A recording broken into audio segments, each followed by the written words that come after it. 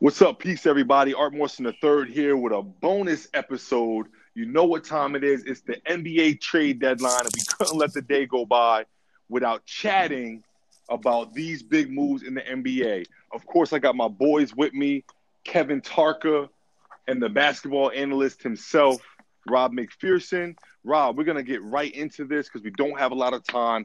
Fill us in on what's going on in the NBA with today's trade deadline. It was pretty interesting today, man. We saw Andre Drummond going to the Cavs. Marcus Morris, he's headed over to the Clippers. Andrew Wiggins was in a trade and swap with D'Angelo Russell. And a big one that shocked a lot of people was Iguodala getting traded to the Heat and getting an extension. Yeah, that was a big one, man. I mean, did you expect any of those? I heard about the D'Lo one a little bit leading into it, the rumblings, and we didn't think he was going to stay the whole year. So I wasn't surprised he got traded, but where he got traded to. The Drummond trade definitely shocked me. But, I mean, Iguodala getting traded not to the Clippers or bought out for L.A. and getting shipped to Miami and getting a 2-year extension, I did not expect that at all. Yeah, Tarka, I know that you don't follow too closely with the NBA. But are any of these making you want to start paying closer attention? Yeah, definitely. And again, as I hopefully in the next coming years transition my focus from the overseas game to clients in the NBA, it will be something that I dig into more. I think a lot of it, that's relayed to the public is just the very, very top of it, right? So a lot of these trades, might not be exactly because of the best fit on the team, or, a team has to waive a player because, in other words, people are going to react to a player being waived. Why'd you waive that player is really good? Well, maybe that he has a contract that they have to get off the books, right? And it's just really interesting for me to learn, as I see the reactions of the players as well, how front offices do that. And, I've been able to build some pretty genuine relationships with, the G League front offices and trickling up to the NBA front offices. And, it just, sometimes it's surprising to see certain trades happen. And for example, like the Andre Drummond trade, right? So I think that surprised some people, right? So Andre Drummond went to the Pistons and John Henson and Brandon Knight went to Cleveland.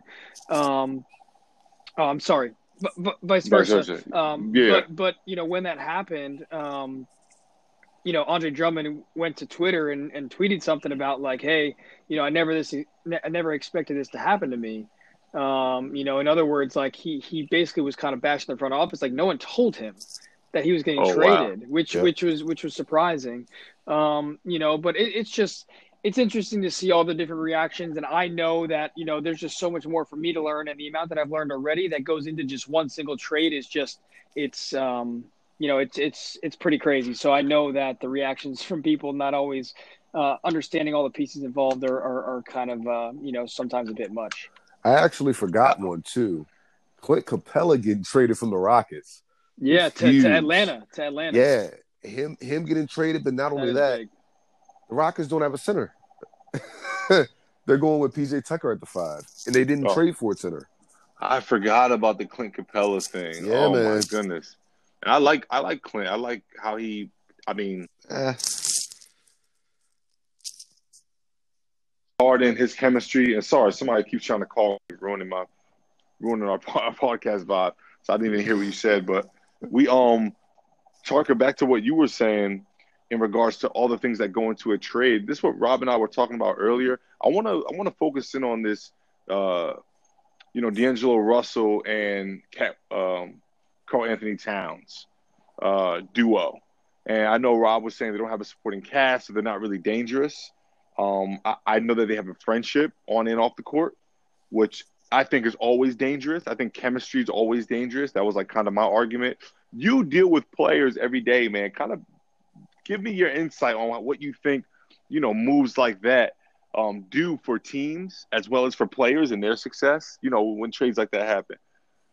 Well, definitely. I mean, I think, that was big for Karl Anthony Towns and his relationship with Minnesota, because he has clearly been expressing his dissatisfaction, the past several months, with what's been going on in Minnesota. So I think getting him, one of his boys, let's say, to kind of Yeah. cool his jets, definitely help them. I mean, it all depends, like there's always going to be the relationship between players that help the team and also hurt the team. And there's also going to be relationships between players and coaches that help the team, but also hurt the team. Like if things are going well, it's easy for players to say, yeah, he's a good coach, but if things are not going well, it's also easy for them to blame each other and for them Yeah. to blame the coaching staff. So anytime that you have guys, and I know you mentioned that you're not a big fan of it, off the court chemistry, but, I think anytime that you can get guys playing together that enjoy each other's presence, I think that's positive. At least it gives positive energy and good vibes to be able to play right on the court. I feel like it attracts other players too, man. Like, you know how it is to be a player, bro, and you see another team really clicking and enjoying playing with each other, and you're like, yo, like, that's where I want to play. You know what I mean? Absolutely. And when you can get, when you not only have one big name, sometimes in markets like Minnesota, it's not a sexy market like Los Angeles or New York. When you have one big name or two big names and you're struggling, it's really difficult for players to want to go there. But when you start to get, a couple guys that are in the same clique and a couple bigger names, that really changes the situation and it attracts bigger names potentially. Yeah, absolutely. Rob, what was your main reasoning for saying that you don't think that that's a dangerous duo? Were you more specifically talking about like immediately winning, or were you just saying they just not that good? They're both very talented. They're both very talented. I don't think they know how to win yet. They're both young, so they're not necessarily playing the best winning basketball. But the take on that duo not being dangerous right now, just meaning if just with Karl Anthony Towns and D'Angelo Russell, with that team makeup, they're not a real threat in the West yet. They need one more guy, potentially a high draft pick, a lottery guy, like an Anthony Edwards type, if they could snag somebody like that. That could propel them and have a nice little trio and build around that. But right now, I can see them like a 10th seed in the West just with that trade. Now, how long was and just to switch gears, how long was Andre Iguodala's? What was his extension? It was 2 years for $30 million. Man, guy's a legend for that. First of all, That's a fact. What I mean, do you think he'll finish his career out there, or like, what do you think his deal is overall? Like, what's your just take on him? I know some of the younger Grizzlies weren't feeling what was going on. Where do you stand, both Rob and Tucker? I mean, with that whole situation with older guys getting traded to destinations they don't want to be at and them holding out, that's nothing new. I mean, Melo got traded to the Hawks for a day or something wild. Like, you know what I mean? Like them old vets that come from, well, not Melo, but Iggy coming from championship pedigree, they don't want to go to no up and coming young team. They're trying to play for championships at that point in their career. Them young guys may have took it personal, thinking, he didn't think they were good enough or it was going to be wasted time. So they're using that as motivation. Kudos to them. But I don't have a problem with it. And I think Iggy got time to rest up. He got healthy. He had some issues with his knee and legs and things like that last year. I think he'll be good to go for the Heat. Yeah, and that's another trade that he's going to a team with, one of his guys that he's excited to play with, Jimmy Butler. I know that they have a relationship, and Jimmy Butler, is excited for him to be there. But there's also something to say about bringing, a veteran player into an organization, and not just a guy like Jared Dudley, who's a veteran, and yeah, he can give you something, but like Iguodala, like, yeah, he's getting old, but like he can still ball, man. He can still play, So, I think there's definitely something to say, especially with the age of the NBA being so young. Like, a lot of these players need that veteran leadership, even if it is just leadership, But I think Iguodala is going to be the guy that leads by example, also on the court.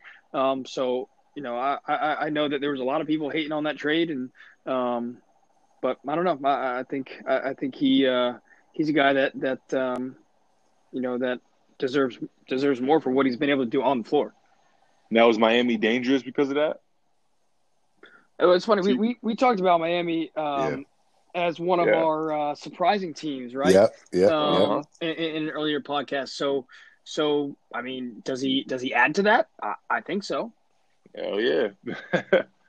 I think so as well. I'm interested to see how he performs and how healthy he is and all of that. That's the cool thing about trades, man. It really like puts the game in perspective of like what people contribute and how just important personnel is and everything that you kicked the podcast off with, Tarka, in regards to chemistry and even from a business perspective, man, like there's so much that goes into it. It's just so interesting to see this time of year. Also tonight, bro, we saw the All-Star team selected, the All-Star draft. LeBron picked his team. They got a draft for that now, man. Yeah, they're trying stuff, man. They're trying stuff. But anyway, so LeBron drafted his team. Giannis drafted his team. I think Giannis is a terrible GM, but that's just I don't know what opinion. He was picking. Yeah, I think he has something to prove that he could win with worse guys. That's what it seems like to me. He picked Embiid at number 1. I don't know, whatever. This isn't a bash players podcast, but just to end this episode, since it is a bonus episode, we're gonna wrap this up. Who do you have, East or West? Kevin, did you see the rosters yet? I did not see the rosters. I'm gonna ask Rob, and while he's answering, Google the rosters, bro. I'm about to drop it in the group chat. The picture, man. You know who I'm rolling with. I'm going with Bron, man. Roll with the winners.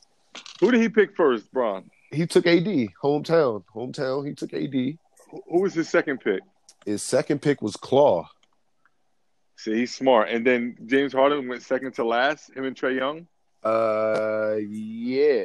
Harden was the last one, for the starters.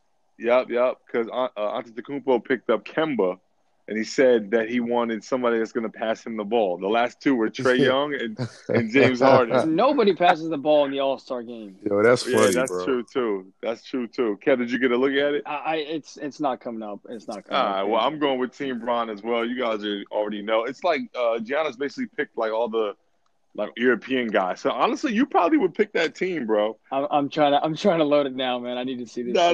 We're not getting off until I find this joint because Rob, it's in our other group chat, right? Yeah. Screenshot. It was. I'm gonna copy and paste that joint. It was Embiid. It was Pascal Siakam.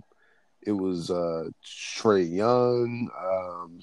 I got Rudy. you, Kevin. I got it right here. It was Rudy Gobert. It was a bunch of guys. All right, so we got Embiid, Siakam, Kemba, Trae, Middleton, Adebayo, Gobert, Butler, Lowry, Ingram. Ooh, Ingram. And Mitchell. Forgot about Ingram. He's a story we got to talk about. Oh, here we go. Yeah, I got it pulled up here too. This looks like a landslide, man. They got Damian Lillard. Bro, I agree. Just from looking at the beginning, just a couple of them. I mean, you got Anthony Davis, Luka Doncic, James Harden, and Kawhi. That's tough to all on squad with LeBron. Like, come on, Giannis, what were you doing? And then you look at the bottom, and it's like, how the hell did LeBron land Westbrook still? Right. Yo, Westbrook was out there late in the game, man. He was like the third to last person. Oh yeah, that's right. Domantas Sabonis made it. Yeah, I'm going overseas, team, man. Let's go. Yeah, see. Well, we're gonna see, man. Everyone, listen. Thank you for tuning in last minute for this bonus episode. To my host, thank you guys for hopping on last minute, man, to talk about this stuff. I think it's very important. We stay with the current events. Couldn't let the day go by without us touching on this. This episode will drop this Saturday along with our next episode. I don't know the title, but if I did, I wouldn't tell you guys anyway. Just make sure you tune in. Yeah, stay tuned, man. Yep. We are on Apple Podcasts, Google Podcasts, so share with friends regardless of what they listen on. Don't forget to follow us on Instagram at Hoop Chatter Podcast. I always say, I want to see you guys next time. What did I say last time? Chat next time. That's what I said. Yep. That's what I signed up. Seriously, though, chat next time, guys. Peace.